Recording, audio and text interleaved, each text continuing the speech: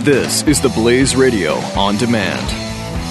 When our water heater broke down last month, it was a nightmare. It took 5 hours for the plumber to show up, and he charged us a couple of $100 just to come out. Then it cost another $1,800 to put in the new water heater. By the time it was all said and done, I felt like I'd been taken. But what else could I do? The smartest thing you can do is get a home warranty from American Residential Warranty. Their home warranties pay to repair or replace all your major appliances when they break, and they will break, and at the worst possible time. Call American Residential Warranty right now for free information on home warranties starting at just pennies a day. Don't wait for your refrigerator to stop running or your ceiling fans to stop turning. Call American Residential Warranty right now. Ask how you can save up to 50% on washer and dryer coverage. Just call 1-800-686-3910. That's 1-800-686-3910. Again, 1-800-686-3910. Call now.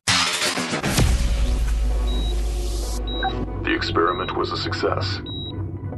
Begin Life Force Reboot Program now. Stand clear. Life signs stable. It's alive. Set it loose. This is the Jeff Fisher Show on the Blaze Radio Network. And guess where Jeffy is today? Not here. Actually, I'll tell you where he is here in just a second or two. It's Brad Staggs in for Jeffy, upholding the high standards of the Jeff Fisher radio program here on the Blaze Radio Network for Saturday. Good grief, it's already February 6th. Where does time go? It goes by so quickly. I was, I don't know about you. I'm sick of politics. I have been, it just keeps getting worse and worse and worse. The other day when Trump decided he was not going to take part in the latest debate, Glenn walked in the back door and said, here at the studio, he says, so what do you think of Trump dropping out? I don't know. He said, do you think it's going to hurt him? I said, no. I don't think it's going to hurt him at all. And, of course, it may or may not have with his loss in Iowa. But the thing that gets me the most, and with Glenn and Pat and Stu and Jeffy, talking about Trump in the way that they have, the one thing I've tried to get across to them is that I think Donald Trump has the same – people like him for the same reasons that they like Glenn and the guys. Neither of them have filters, talking about Glenn and Trump. They both speak unfiltered. They speak what's on their mind. They say it unapologetic, and they go for it. And I think that's fascinating, that as much as Glenn and the guys cannot stand Donald Trump, I think there's some irony in the fact that they are both popular for some of the same reasons. Not necessarily politically, but from an emotional standpoint, which is, I think, where everybody's coming from on the Trump front. But that's as far as I really have gotten into politics. I've successfully avoided watching any of the debates, albeit for the highlights of the debates. They're fascinating in some sense, but to me, until it comes down to the final two or three, it's a giant waste of time. They all say the same thing, give or take. None of them follow through on anything they're going to say or on anything that they're going to do. And after a while, it just becomes such a mishmash of quotes and of mudslinging and everything else. It gets very, very old. Even Barbara Bush, who, if you remember, she did not want Jeb to get into the race. She said even Barbara Bush was saying we've had enough Bushes in the office. Her quote I thought was great. She says, "I don't think of Trump much at all." And of course, I'm behind Jeb, 100%. My whole theory on Trump is that he doesn't really want the job. He just wants to win. So I'm not sure if he did win the nomination and or the presidential race, if he'd really know, A, what to do with it, or B, if he would actually accept it, which is actually kind of good news for Cruz, who, by the way, is in the pocket of Goldman Sachs if you listen to Ron Paul. It's a good thing there's other stuff to watch on television.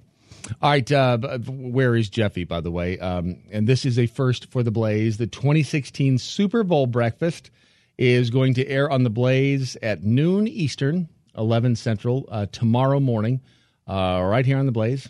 It's before the Super Bowl coverage begins, before the entire universe meets on the frozen tundra of Lambeau Field. Actually, it's in California. Glenn, Pat, Stu, and Jeffy, they're all attending the breakfast. At the breakfast, the Bart Starr Award will be awarded to this year's player, voted on by other NFL players. I don't know if I should tell you this or not. Glenn said, who's Bart Starr? Oh, gosh. As having outstanding character, integrity, and leadership, you'll see a great lineup of speakers, including Tony Dungy, Roger Staubach. It was Roger Staubach. He didn't know who it was. Mike Ditka, and recent addition Steve Young. We'd like to thank the exclusive sponsor of the program, Retirement HQ. It's powered by Advisors Excel. This is a great company. It's one of the largest financial planning organizations in the country, still located in Topeka, Kansas, right down the road from where I used to live, by three buddies who work every day to honor their parents by doing business with great honor and faith as well. So that's starting tomorrow at 11 a.m. Central, right here on the Blaze, on the television side of the Blaze, our big 2016 Super Bowl breakfast. This is pretty cool. It's going to be a very interesting event, so I hope that you will be able to watch that. What's big on the Blaze right now, and this was something I thought was quite fascinating. The Oscar bags, and what's in? Have you seen this? What's all the attendees at the Oscars are getting? You know, every year, whether or not you win, if you go to the Oscars, if you were nominated for an Oscar, you are given a giant goodie bag, and they've always been, you know, full of interesting, shall we say it, goodies, for lack of a better word. This year is no different. And as a matter of fact, this year, the bags are worth, wait for it, $200,000. So who says you're not a winner if you just get nominated? All right, so the bags this year, this is just absolutely amazing. $200,000. The bag is aimed to be a blend of fabulous, fun, and functional items meant to thrill and pamper those who may have everything money can buy, but still savor the simple joy of a gift. Boy, there's a line for you. Included in the bag this year, a $55,000 trip to Israel. That'd be fun. A $54,000 trip to Japan. A 1-year supply of Audi A4 rentals worth $45,000, and a $6,300 donation of pet food to an animal shelter. That's pretty cool. That's a good one right there. The bag also was said to contain items of a more risque nature, such as a $250 wearable sex toy designed to provide Hollywood couples a more pleasurable sexual experience. It's a female vibrator described as a device that not only provided stimulating vibes, but also gentle suction. And there you have it. Another unusual item inside the Oscar bag this year. A vampire breast lift. I don't know if this is for vampires or if it's valued at $1,900 according to the Vampire Breast Lift website. The procedure uses your own blood to rejuvenate the breasts. I'm assuming this is for the women and not for the men, although there are some men out there, I guess, who could use it. The result of this vampire breast lift is a younger appearing skin and increased volume of fatty tissue. That's what it all promised. The 88th Annual Academy Awards will take place this year on February 28th. That's just, wow. Who knew that so much fun could be stuffed into a $200,000 bag? Unbelievable. So one of the highlights of the past, I guess the past 3 weeks for me, has been the X-Files. And I don't know if you've been watching the X-Files or not, but they've rebooted the series. It started back in, 93? And if you ask me, the X-Files has not missed a beat. I think they were absolutely brilliant in everything that they've done, right down to the fact that they brought back the original Open. Even the original Open with the original pictures of the Duchovny and Gillian Anderson and Mitch Pileggi, or however you say his name, Walter Skinner. I just thought that was genius because it tells you you're going to get exactly, what you were used to back in its heyday. And the really good news is that the ratings for the rebooted X-Files have been stellar. I guess they've been just as good as the show was during its heyday, which is pretty cool. And I think you actually will see the show come back with more than just 6 episodes. They're half done now. They've done the first 3 of the 6 episodes special event, as they call it. I think this was just them dipping their toe in the water to see if people would watch. And in fact, people are watching. If you combine it not only with the day of air, but also the people who record it, it all boils down to money, of course, as does everything. But I think you'll see that this will return in some form. Duchovny has said he does not, of course, want to go back to a 20 episode season. That would be pretty grueling. I think that's part of the problem with episodic television is that they just beat you to death with it. And especially as an actor, yeah, I know they make a lot of money. But still, to do 21 episodes a season, that's not only hard work, but if you think about just the writers having to come up with the different plot lines, I mean, eventually you just start pulling things out of your rear end because you've got to come up with 21 episodes. Whereas things on cable, The Red Road, perfect example. I mean, they only do, 8-10 episodes a season, and therefore the stories are just, they are right on it. And I think that's going to be the key with the X-Files. So far, they've captured not only the overarching theme of the show, which was UFOs and the government conspiracy, and they've updated it brilliantly. Joel McHale in the first episode was he was great. The connection to Glenn, I thought was fascinating. And if you haven't seen this yet, if you watch the first episode, it was called My Struggle. The Tad O'Malley show was the character played by Joel McHale. And if you, I think it was called The Truth Squad was the name of his show in the X-Files. And if you look at his logo and then you compare it with Glenn's older logo, I think you will see the comparison. And I think you will see you'll see the tie-in. I think he was based quite a bit on Glenn. There were some Easter eggs in the latest episode of the X-Files, the Were-Monster episode. And this, I have to tell you, was Darren Morgan, who wrote and directed this episode, which was on last Monday. I love Darren Morgan. He is, I think he's responsible for some of the best X-Files episodes of the original series. And he wrote and directed this one. And some of the things that they snuck in, well, they didn't even really sneak them into the episode. But the things that they put into the episode that were from the original series, for example, the 2 paint-huffing stoners at the very beginning of the teaser scene, They had appeared in 2 of the previous X-Files episodes from season 3, the War of the Prophecies, which I never can say, but it's the one about the cockroaches with Bambi. She was in it. And Quagmire. And do you ever think life is so amazing, one of them asked, that maybe we shouldn't waste it by getting high all the time? They haven't changed at all.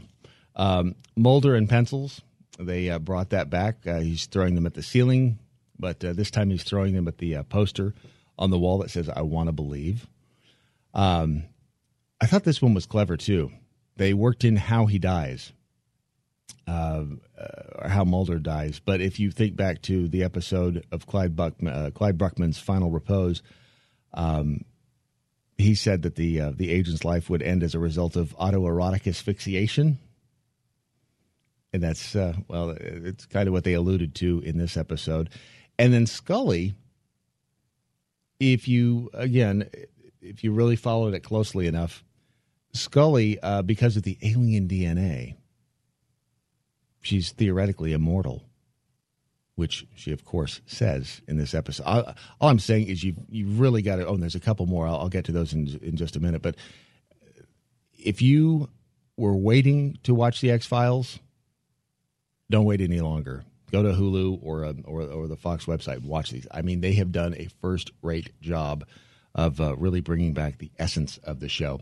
A couple more of them I will bring to you here in just a second. It's about 20 past the hour. This is the Jeff Fisher Radio Program. I am Brad Staggs, filling in for Jeffy this morning on the Blaze Radio Network. You're listening to the Jeff Fisher Show, the Blaze Radio Network.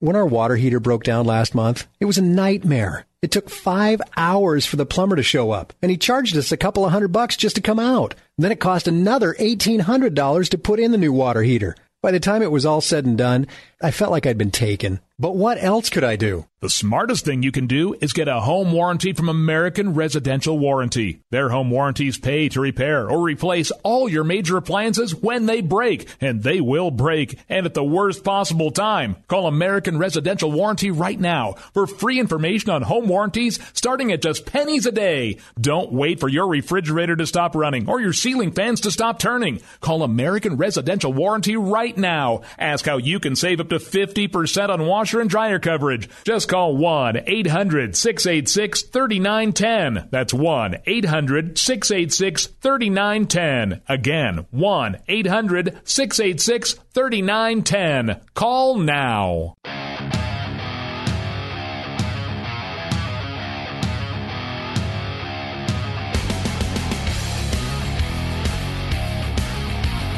The Jeff Fisher Show returns on the Blaze Radio Network. Yeah, and Jeffy's not here this week. He is out in San Francisco. I'll tell you more about that and the 2016 Super Bowl breakfast coming up. We've been talking about the X-Files. I'm Brad Staggs, a huge X-Files fan, filling Jeffy's shoes today and his chair, which doesn't seem to work very well. Got to get him a new one. So the X-Files, it's midway through their 6-episode quote-unquote event, which I think is going to turn into the series returning, if you're as excited about it as I am. And I am, true X-Files, diehard fan. We were talking about the Easter eggs that they spread through the episode. Easter eggs being those little things that kind of inside jokes that the writers put into the scripts. He's in this latest episode, the Weremonster. At one point, the motel owner's peeping into his, and if you haven't seen the episode yet, by the way, I'm not going to spoil anything for you, but these are things you will see. Mulder in his red Speedo, that takes us all the way back to the Dwayne Barry episode from, season 2? I'm starting to sound like a Star Trek geek. Remember when they beamed down to the planet in the 4th episode of the 2nd season, and they had the monster, and look, it's okay. The episodes or the X-Files truly worth it. The graveyard scene when the Mulder and Guy Man walk up, they stand by 2 headstones. One of them is Kim Manners on the headstone. Kim Manners was a an absolutely fabulous director. I think he died back in 2009. He directed more X-Files episodes than any other, 52 in total. And one of his favorite phrases was "Let's kick it in the ass." So that was on the epitaph on the headstone there in this episode.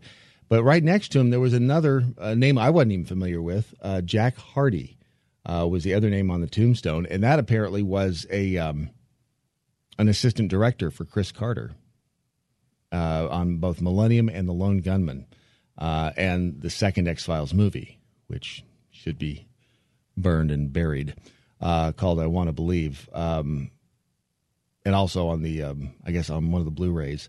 But everybody loved Jack Hardy. Apparently, he was a really, really nice guy, really good member of the crew. And then finally, Daggoo, the dog that the weremonster actually was a lizard who turns into a guy, as opposed to a guy who turns into a lizard. But Daggoo was this little dog that he gets and picks him up from the pound. And this goes all the way back to all of the Moby Dick references that Darren Morgan, again, the writer of this episode, I think is absolutely brilliant. Daggoo was one of the harpooners on Captain Ahab's ship. But lots of incredible Easter eggs. And if you're an X-Files fan, don't wait any longer. Watch this episode. It's available online. And keep our fingers crossed. The X-Files will come back as a series. More coming up in just a second. This is the Jeff Fisher Radio Show, the Blaze Radio Network. This is the Jeff Fisher Show. Only on the Blaze Radio Network.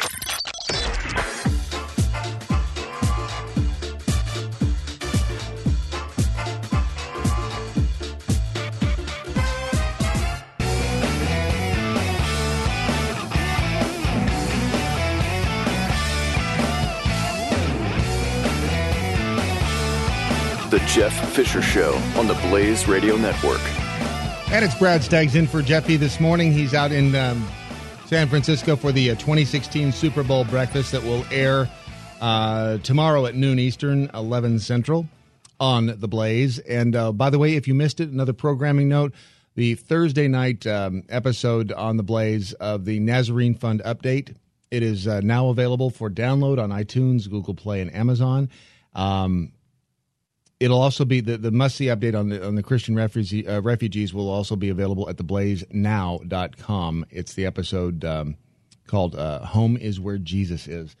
And hopefully we will have, how do I say this? Hopefully we will have the next chapter in that story very, very soon. Let me just say that plans are underway to get things rolling. That's about all I can say. All I've been authorized to say. So if you have given to the Nazarene Fund, thank you. Your money is being treated with respect and spent on a very worthwhile cause, as you know, and you will see more updates very, very soon. A lot of strange stuff in the news, especially, these stories are on the Blaze right now. This is a very weird one. This actor was declared clinically dead after an onstage hanging scene went horribly wrong. That's the headline. I used a little background. I used to build magic props, stage props for magicians, and one of those that I built for a show in Nashville at Opryland was a gallows. Helped design this thing and helped build it. And basically, the actor goes up. They, put the robe over him, the hood over the neck, and put the noose around the neck, and then the floor drops out. And in this case, the one that I built, the actor disappears and appears somewhere else. In Italy, though, this is a really weird story. Italian actor Raffaele Schumacher was pronounced clinically dead following a staged hanging scene that went tragically awry last week. A spokesperson at Cisanello Hospital in Pisa said Friday. 27-year-old Schumacher had been in a coma last Saturday night following his performance in an experimental theater production in Pisa's Teatro Lux Courtyard in Italy According to the BBC, the production involved actors and actresses performing in different parts of the theater, with spectators moving around to view the different scenes. So it's kind of one of those immersion plays. The script originally called for Schumacher's character to die from a gunshot wound, but he changed it, allegedly, changed the script last minute to include a hanging instead. The trouble reportedly began when one member of the audience noticed that the rope around Schumacher's neck was far too tight, according to CNN. Although his head was covered at the time, the woman, who was allegedly also a medical student, rushed over to loosen the noose and lower him to the ground after she saw the actor trembling. Schumacher was rushed to the hospital immediately afterward. After being in a coma for several days, Schumacher's condition continued to worsen as doctors predicted that he had suffered severe and irreversible brain damage. According to the BBC, Schumacher did not respond to his treatments, and following an intensive 6-hour procedure, the doctors declared him to be brain dead at the hospital. They issued a statement. The family and prosecutor's office have been authorized that his organs be donated, but their removal will be subject to a medical assessment to be performed in the course of the night. The theater where the stunt malfunction occurred is currently undergoing an investigation into whether or not it included appropriate safety precautions and procedures. 4 people allegedly are under investigation for possible manslaughter in Schumacher's death. We are shocked, said Gabriele De Luca, the art director at Teatro Lux. According to the Daily Mail, no one, not even us, understands how this happened, and it will be up to the police to shed light on it. That is a very strange story.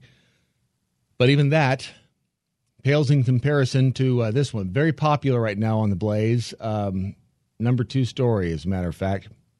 Her husband pays to have her killed. But boy, is he fooled when the visitation is held. And you'll understand why I'm laughing about this. I'm going to read to you as it is written on the Blaze, because there's just no other way to put this. She just sat in a car and waited. Noella Racundo was biding her time, watching as mourners trickled from the house that she had shared with her husband in Melbourne, Australia. You see, Racundo was supposed to be dead. At least that's what her husband, Belenga Kalala, assumed. He had no reason to suspect otherwise, having hired hitmen to kill his wife during her trip to Africa and believing the job was complete. Kalala told members of the African community in Melbourne that Racundo died in an accident, and on that day, bereaved folk, many of whom gave money to the shattered spouse, were paying their respects. But very much alive, Racundo waited until the last of the mourners left and then lowered the boom. When I got out of the car, he saw me straight away, she told BBC. He put his hands on his head and said, "Is it my eyes? Is it a ghost?" He was scared. He didn't believe it, she added. Then he starts walking toward me, slowly, like he was walking on broken glass. Then he touched his wife on her shoulder and jumped. He touched her again, and again he jumped. Racundo told the Australian Broadcasting Corporation that her husband asked, "Are you still alive?" Which at that point, that was a stupid question.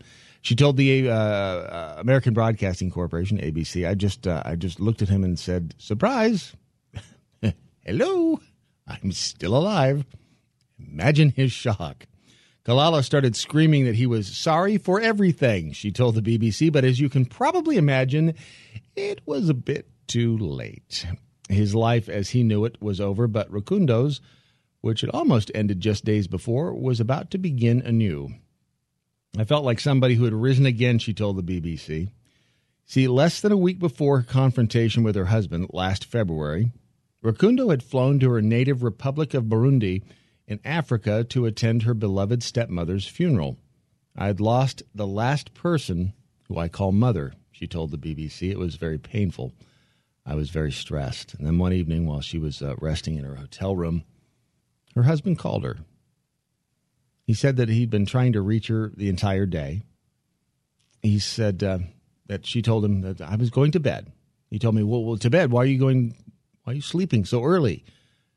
She said, I'm not feeling too happy. He says, well, how's the weather? Is it very, very hot?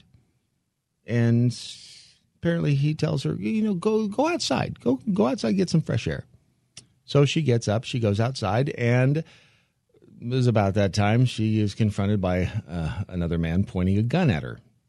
He just told me, "Don't scream. If you start screaming, I will shoot you. They're going to catch me, but you will already be dead."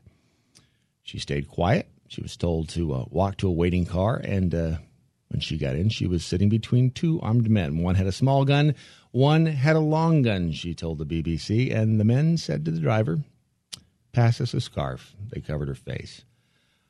Drove her for about 40 minutes on the road. She said the car stopped. She was pushed into a building and tied to a chair.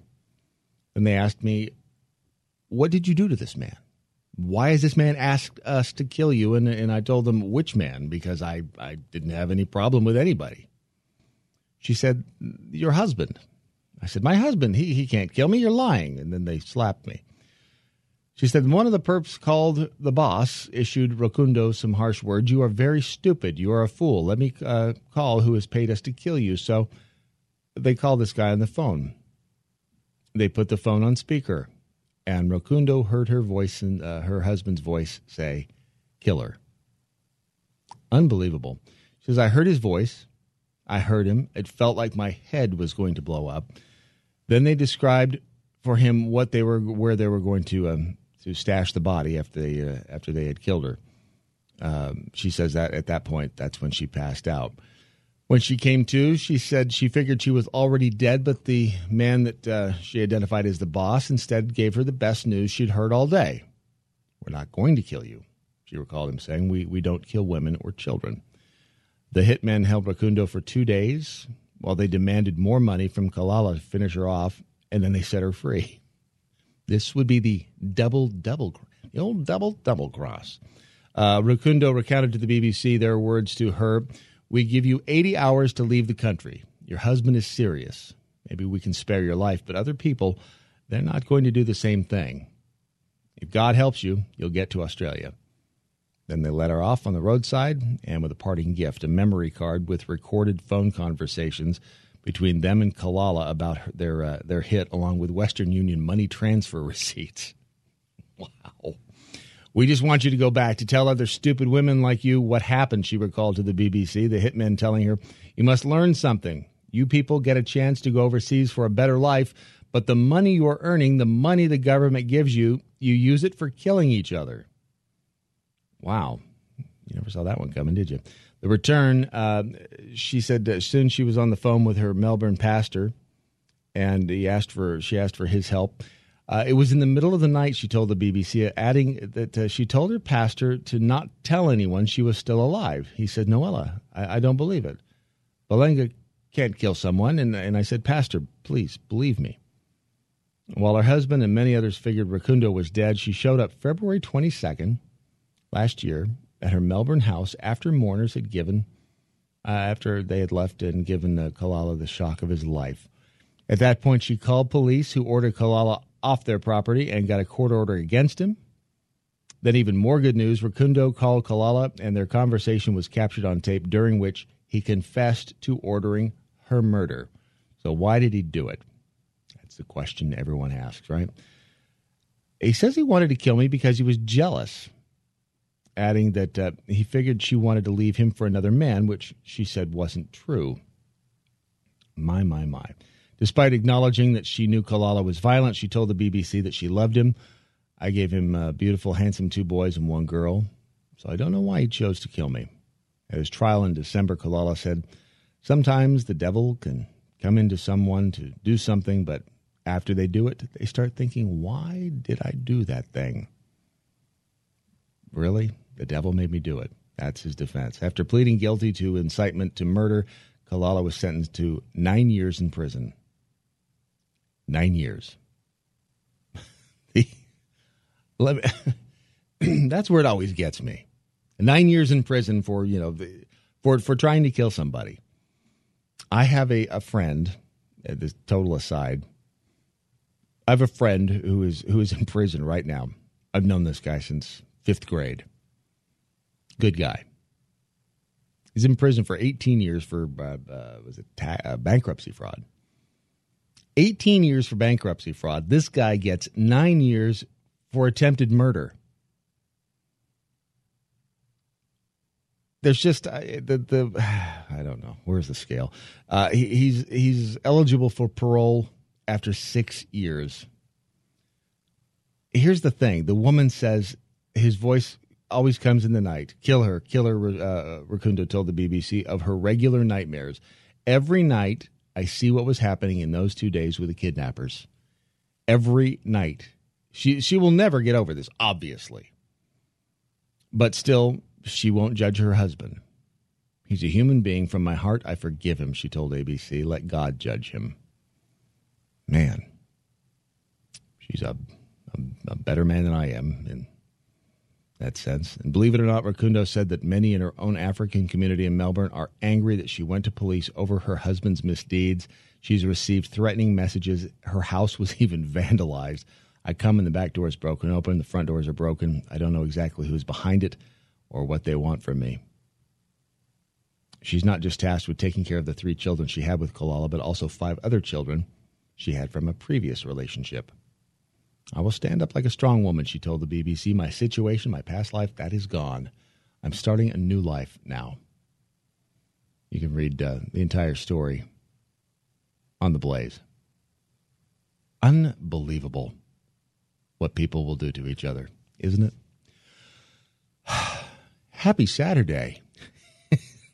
It's Brad Staggs in for Jeffy this morning. More coming up next on the Blaze Radio Network. This is the Jeff Fisher Show on the Blaze Radio Network.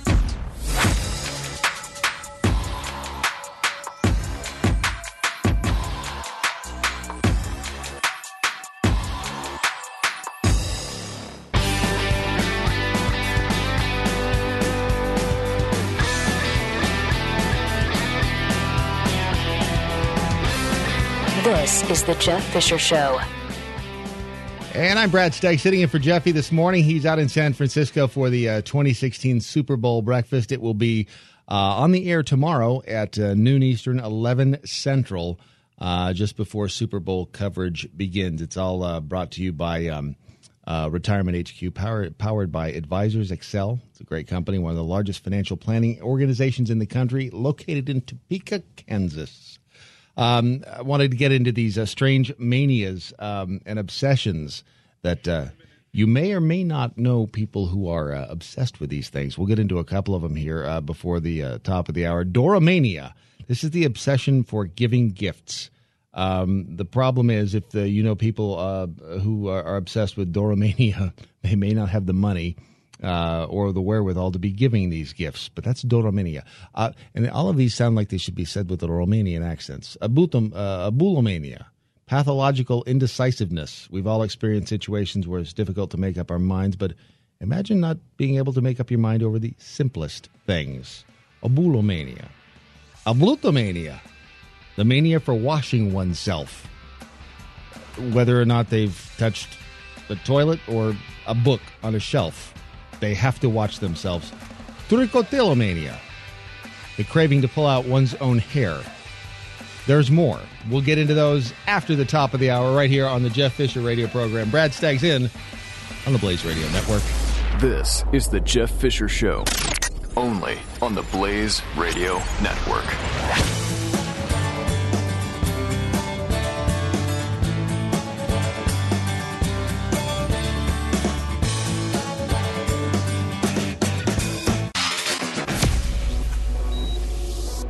The experiment was a success. Begin Life Force Reboot Program now. Stand clear.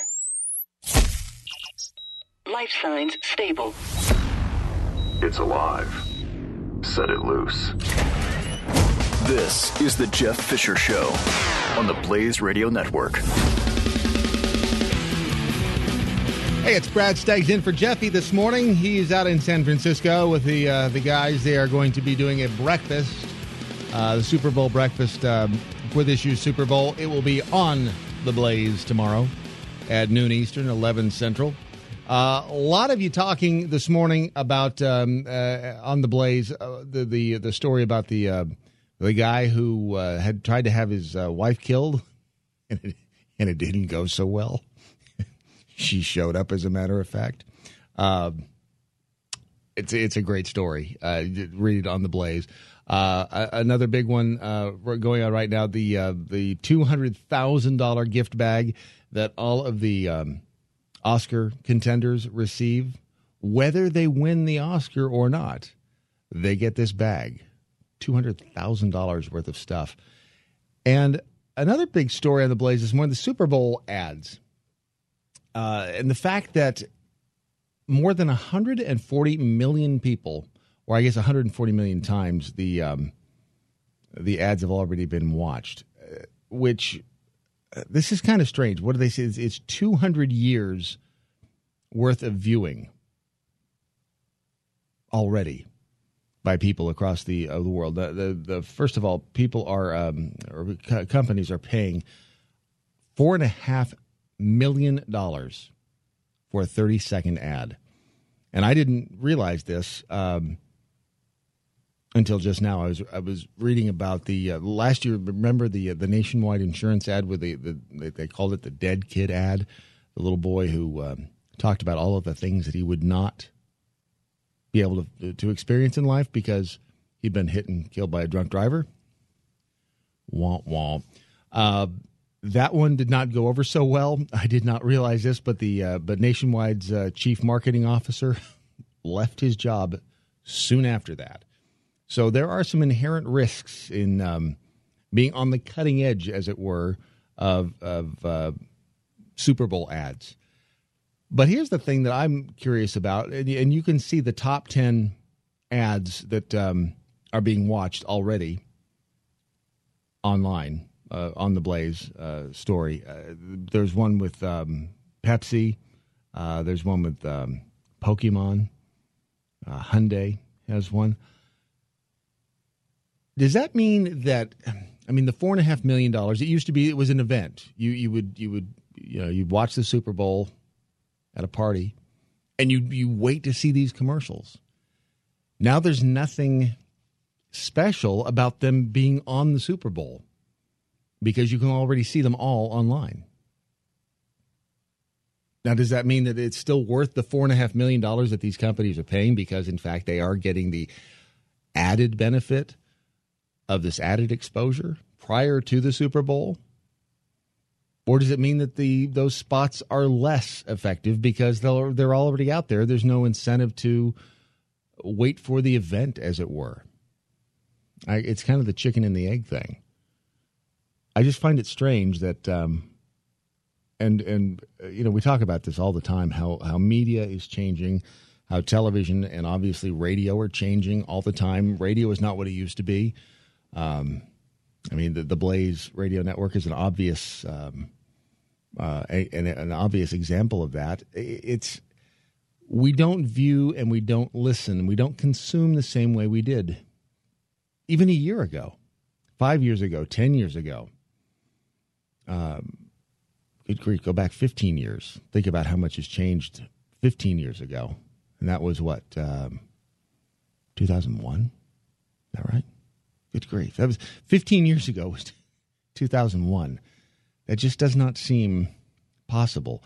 But if you want to see these commercials, they are on they're on the Blaze right now, and you can watch them all. And it just makes me wonder, is that in fact making the $4.5 million price tag less or more affordable than it was before, or more or less effective than it was before? Before the top of the hour, we were talking about different manias that people are affected with. We left off with trichotillomania. Everything should be said with a Romanian accent because it sounds that it should be that way. Number 6, inossiomania. That's constantly believing that one has sinned. Haven't we all done that? I guess it does become a bit of an obsession when some of the symptoms include shortness of breath, rapid breathing, irregular heartbeat, sweating, nausea, and overall feelings of dread, which can actually happen if you watch certain TV shows. Demonomania, believing that you're inhabited by an evil spirit. Let's just leave that one right where it is.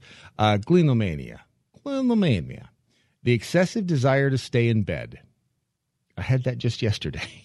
In fact, I stayed in bed hours and hours. Nothing wrong wanting to have a long, particularly on a cold, wintry day, to stay in bed. But for clinomaniacs, the desire to stay in bed is overwhelming and irresistible, could persist for days on end, particularly when it is raining or snowing. See, I don't think that's weird. I think that's just normal. I mean, who hasn't when it's cold and rainy outside and it's gray? Who doesn't want to just lay there and pull the covers back up over your head and just sleep? Onomatomania. That is the irresistible desire to repeat certain words. That's a weird one. This is one of my favorites. Gamomania. Gamomania.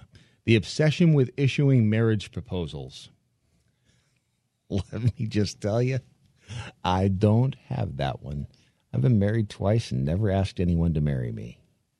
When you and I are in the same room together, I'll explain it.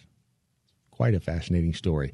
Gamomania can be described as a bizarre obsession with asking people to marry or issuing outrageous proposals to different people at the same time, which in many cases results in polygamy. Go figure. And the number one strange mania is cartacoethus. Cartacoethus. The uncontrollable compulsion to see maps everywhere. I may have a little bit of that. Oh, it's like seeing shapes. The human brain is wired to recognize faces everywhere, but it turns out there's also a strange mania called cartacoethus. The uncontrollable compulsion to see maps everywhere, even in food. I wonder if that even... Remember with the, what was it, the cinnamon bun with Mother Teresa? I don't guess that'd be the same. I guess that'd be some other mania wanting to see faces. But that's where, again, we're wired to see faces. But if you see maps everywhere, don't worry. It is just something that happens to people everywhere. Very strange manias indeed. Oh, you know what I want to do? I want to do this. This was a big day in history. And this was fascinating to me. This February 6th, 2016, obviously. Back in 1911, the self-proclaimed Errol Flynn of B-movies, Ronald Reagan. He was born on this day in Tampico, Illinois. This is one I'd forgotten, too. 1993, Arthur Ashe, big tennis star. Arthur Ashe died of AIDS. I'd forgotten that. Good grief. That is, 23 years ago. Wow. Time flies when you're having fun, doesn't it? And on this day in 1998, a bus in the Dominican Republic struck a rental car, killed its occupant. The driver of the rental car was Johann Holzel. As a child, Johann had been given a baby grand piano. He could keep the beat to songs on the radio when he was just a toddler. For his 5th birthday, he was given a record player. His favorite songs were by Elvis Presley, the Beatles, Cliff Richard.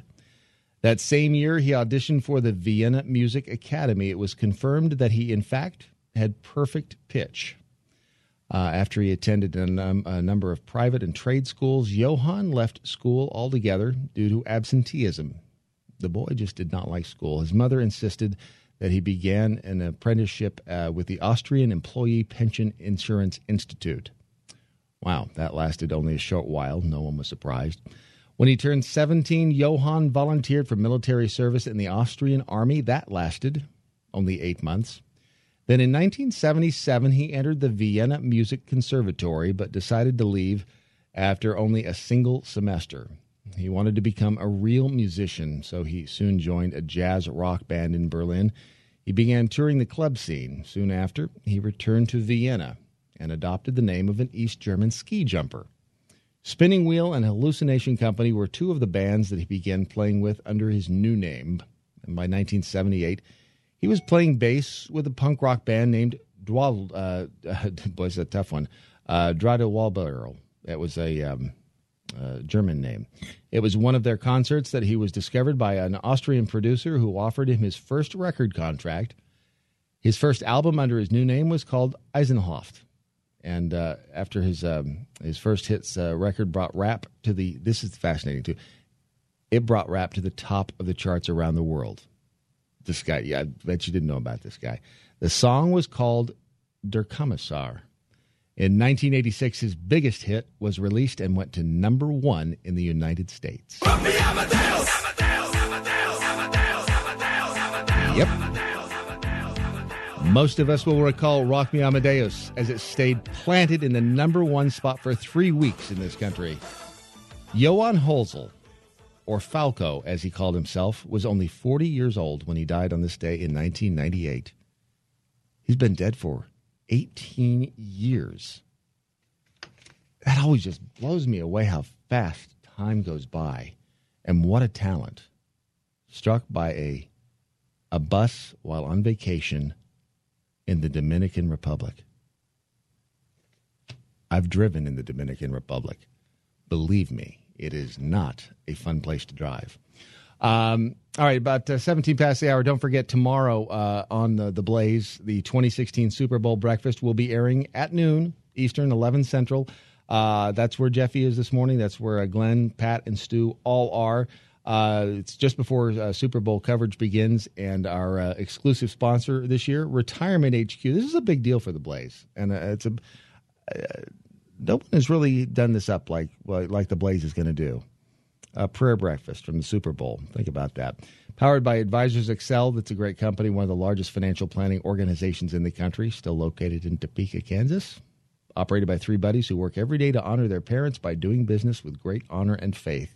It's coming up tomorrow morning, at noon Eastern, 11 a.m. Central on The Blaze. We'll be back with more of the Jeff Fisher radio program. Brad Staggs filling in right here on the Blaze Radio Network. This is the Jeff Fisher Show on the Blaze Radio Network.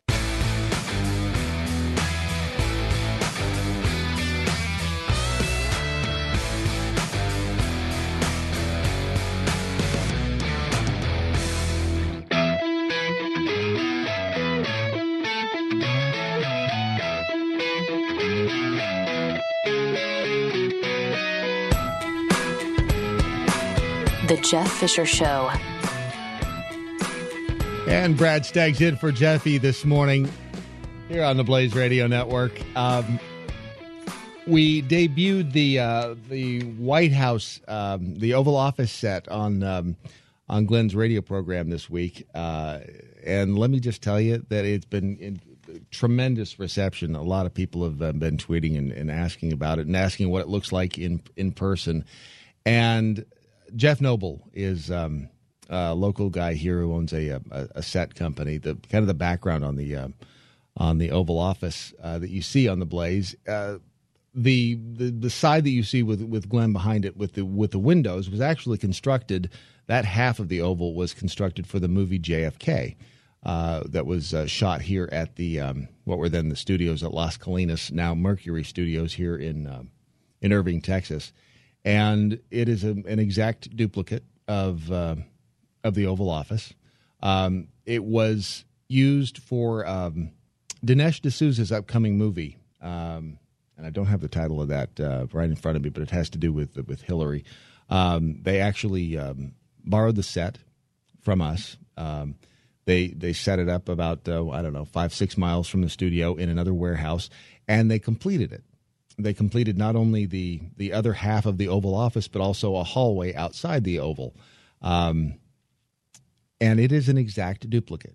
It's remarkable what Jeff and his crew were able to do.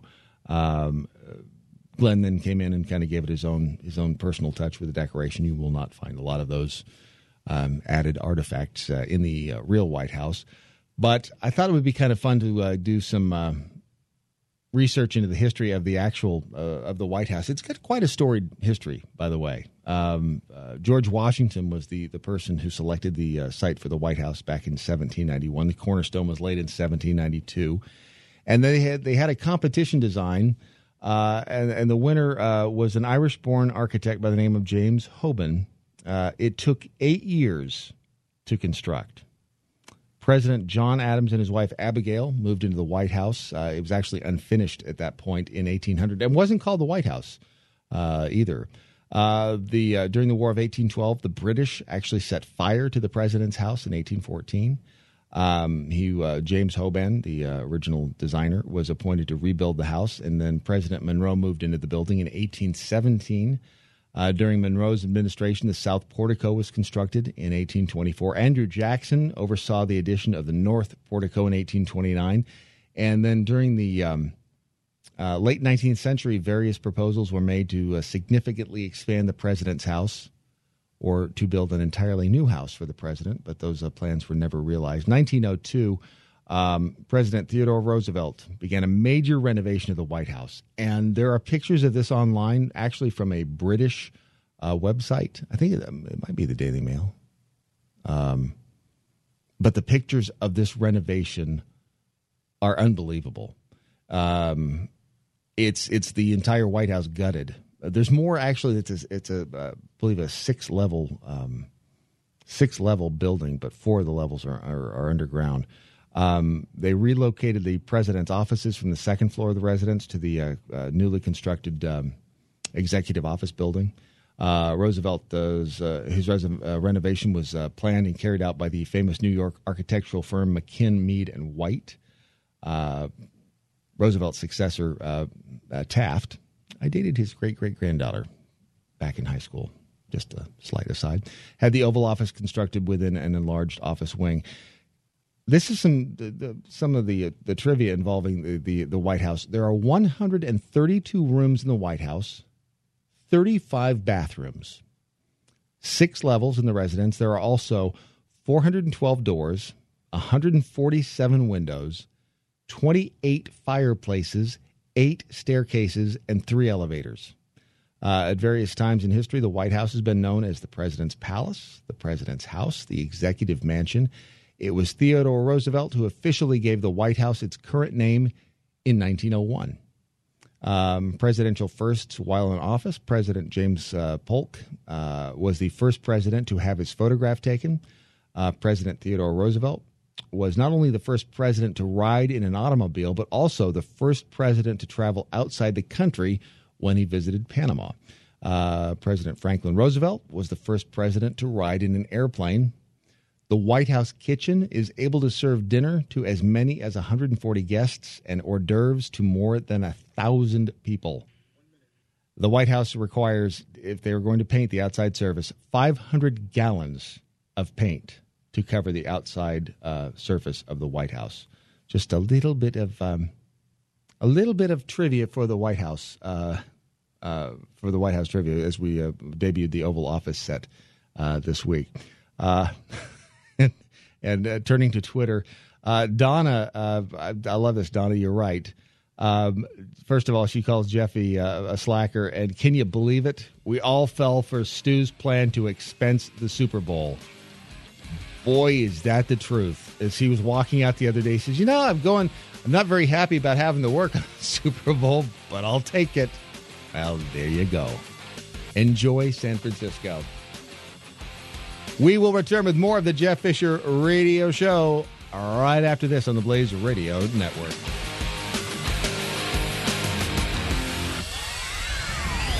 The Jeff Fisher Show, the Blaze Radio Network.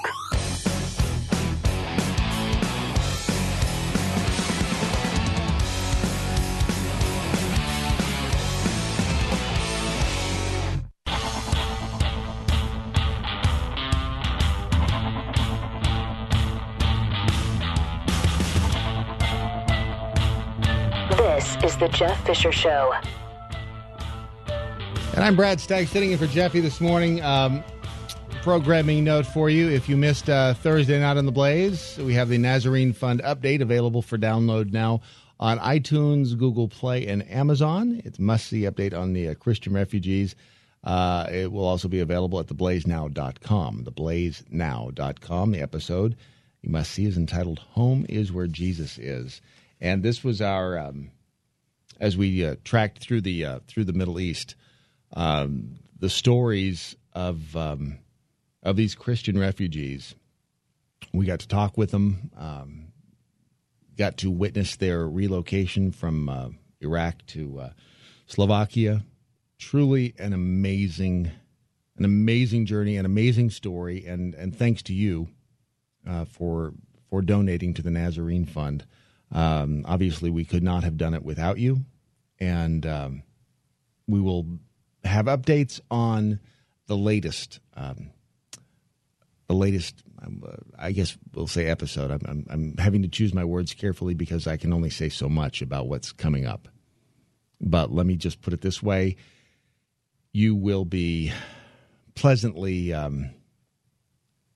you'll be very happy with what is being done with your donations. That is how I will phrase it.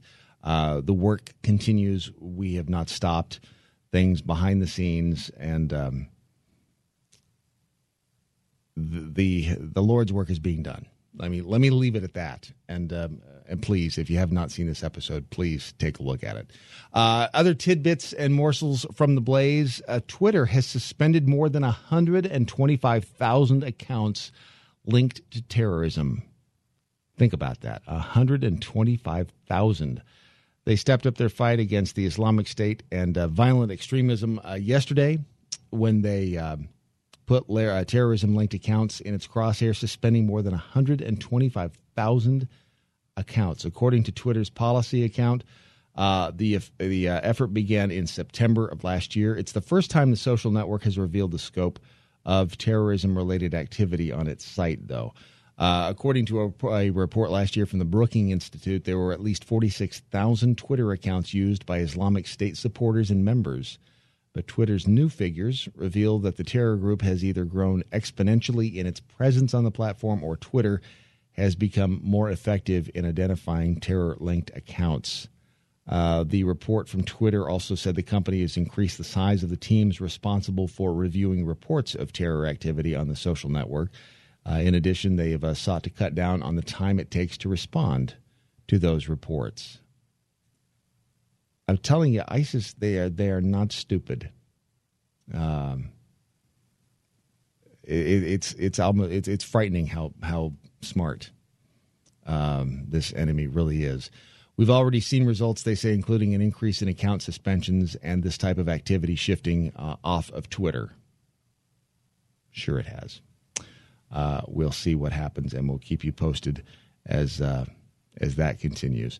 We lost Apollo astronaut Edgar Mitchell. He died the age of 85, one day before the 45th anniversary of his lunar landing. This from the Associated Press. Apollo 14 astronaut Edgar Mitchell became the sixth man on the moon when he and Alan Shepard helped NASA recover from Apollo 13's successful failure. Quote-unquote, later devoted his life to exploring the mind, physics, and unexplained phenomena such as psychics and aliens. 85 years old when he died in Florida. Died Thursday night at a West Palm Beach hospice after a short illness, his daughter Kimberly Mitchell. Mitchell's passing coincides with the 45th anniversary of the Apollo 14 mission from January 31st through February 9th in 1971. He was one of only 12 humans to set foot on the moon. Wasn't your typical straight-laced astronaut either. In later years, he said aliens had visited the Earth and faith healers were legitimate. He attempted to communicate telepathically with friends at home during his Apollo mission. If you think about this, I'm assuming that they had psychological profiling back then. Maybe they weren't that sophisticated in the early 70s, late 60s. I would have thought that they would have had psychological profiling prior to putting, two or three guys into something the size of a Volkswagen and sending them that far from the planet, just because they would want to know how these guys would react. But the fact that he was trying to communicate telepathically, and maybe this was sanctioned by NASA. I don't know. It just seems out of character for that agency to allow something like this to happen. He says, what I experienced during the 3-day trip home was nothing short of an overwhelming sense of universal connectedness. He wrote this in his 1996 autobiography. It occurred to me that the molecules of my body and the molecules of the spacecraft itself were manufactured long ago in the furnace of one of the ancient stars that burned in the heavens about me. In an emailed statement, NASA Administrator Charles Bolden called Mitchell one of the pioneers in space exploration on whose shoulders we now stand. His passion for exploration led him to become an astronaut. He joined NASA in 1966. He helped design and test the lunar modules that first reached the moon in 1969 with Neil Armstrong and Buzz Aldrin. Shepard was the first American in space in 1961, picked Mitchell to be on Apollo 13's three-person crew, but they were bumped to the next mission so that Shepard would have more time to train him. You may probably remember Apollo 13's astronauts. They were nearly killed when an oxygen tank exploded. They were as they neared the moon in 1970. But Edgar Mitchell, quite a guy. And, on the UFO front, I used to live in Lancaster, California, which is a stone's throw from Palmdale, California, which is where they built the space shuttle and a lot of the top secret aircraft that were flown out of Edwards Air Force Base to this day. Actually, you could look out the back door of my mom and dad's house and see things like Lockheed and Rockwell, Northrop Grumman, all of those. I watched one of the first space shuttle landings occur there at Edwards Air Force Base.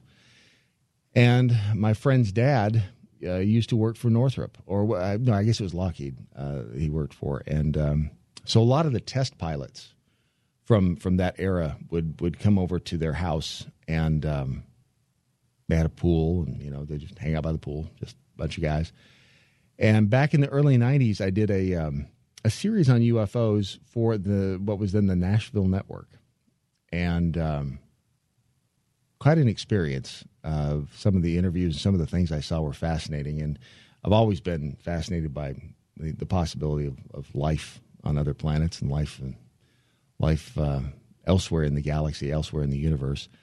So one of these get-togethers, I asked one of the test pilots from Edwards what he, if he thought UFOs were real.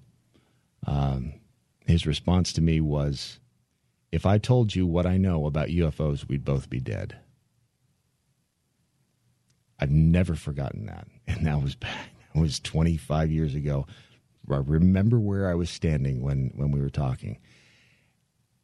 There's got to be something out there. And that apparently is the same way Edgar Mitchell thought. And I think that, again, goes back to my fascination with the X-Files. And I think a lot of us want to believe, as Fox Mulder does.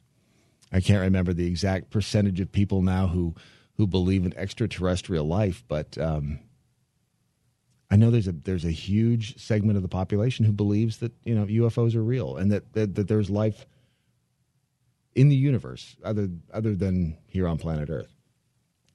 So a big loss there in the NASA community and in the space community. Edgar Mitchell, 85 years old when he died on Thursday. Turning to less weighty topics, this is, again, on the Blaze. If you didn't hear it earlier, this is pretty fascinating. The Oscars, of course, coming up, and what's inside the Oscar goodie bags? $200,000 worth of gifts. Some large, some small. Everybody wins, as they say. That was what the group responsible for putting together the contents of this year's Oscar bags promised, and they did not disappoint. You might agree with all of this. The nominees, every nominee for an Academy Award walks away with one of these goodie bags. So whether or not they win the award or not, they still win. This year, as I said, it's worth $200,000. I love this. This is in quotes. The bag is aimed to be a, quote, blend of fabulous, fun, and functional items meant to thrill and pamper those who may have everything money can buy, but still savor the simple joy of a gift. The simple joy of a gift. That underlined there. In this year's Oscar bag, this year's Oscar gift bag, they get two trips. One is a $55,000 trip to Israel, which I would love to have that one. They also get a $54,000 trip to Japan, a 1-year supply of Audi A4 rentals, which I thought was kind of strange. Wouldn't you just give them the car? The 1-year supply of Audi A4 rentals is worth $45,000. Why don't they just get the car? Is an A4 cost more than $45,000? I don't know. Maybe it does. I haven't kept up with inflation on that one. They also get a $6,300 donation of pet food to an animal shelter. So I like that. That's a good one there. The bag is also said to contain some, shall we say, slightly more risque items. Such as a $250 wearable sex toy designed to provide Hollywood couples a more pleasurable sexual experience. The female vibrator was described as a device that not only provided stimulating vibes, but also gentle suction. That made my headphones fall off. Another unusual item. This is a great one. A vampire breast lift. I don't think you need to be a vampire with breasts to get it. I think that's the title of it. The vampire breast lift is valued at $1,900. And according to the Vampire Breast Lift website, oh, come on. Who hasn't been to that website 100 times a day, right? The procedure uses your own blood to rejuvenate the breasts. Wow, I'll take 3. Or maybe just 2. The result, of course, is a younger appearing skin and increased volume of fatty tissue. That is what the Vampire Breast Lift promises. And it's all part of the big goodie bag that all of the nominees at the 88th Academy Awards will get. They take place on February 28th this year. I wonder if they'll have that on. They should get the stars to comment on the contents of their gift bag. Maybe even show a few things. I doubt that will happen. We'll have more of the Jeff Fisher radio program coming up here in just a minute on the Blaze Radio Network. Here we go. This is the Jeff Fisher Show on the Blaze Radio Network.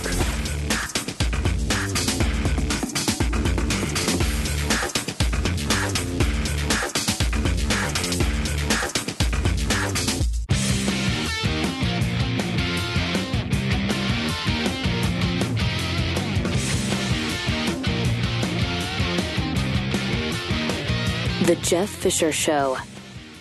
And Brad Steggs in for Jeffy this morning. And thank you, Doc Thompson. The Doc Thompson Show just tweeted, please follow at the Blaze Brad. He's in for Jeffy MRA, and he's a good man. Well, they were half right. I try. I really do. And a huge X-Files fan, so I'm going to blather on a little bit more about them because if you have not been watching, they are in the middle of a 6-episode quote-unquote special event of the X-Files. If you've been hiding under a rock somewhere, that's news. Otherwise, you are as excited as I am that they have brought the series back, if even for a limited run. And I think it's going to turn into something bigger than that. I think that we'll probably see more seasons of it. Probably not 20-episode seasons, but because, let's face it, they're not getting any younger. And you do have to suspend your disbelief just a smidge on it, but I think they're doing a fabulous job on recreating the old magic.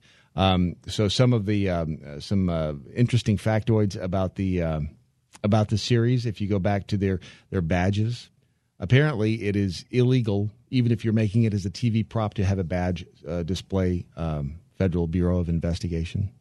So instead, it says Department of Investigation on their badges. If you look very closely during the opening monologue or the opening credits there. William B. Davis, the cigarette-smoking man, was originally Lucy Lawless' acting coach. She was, of course, right after I think the show kind of jumped the shark in the first, 9 seasons when they get into super soldiers and all that, but he was her acting coach prior to all of this.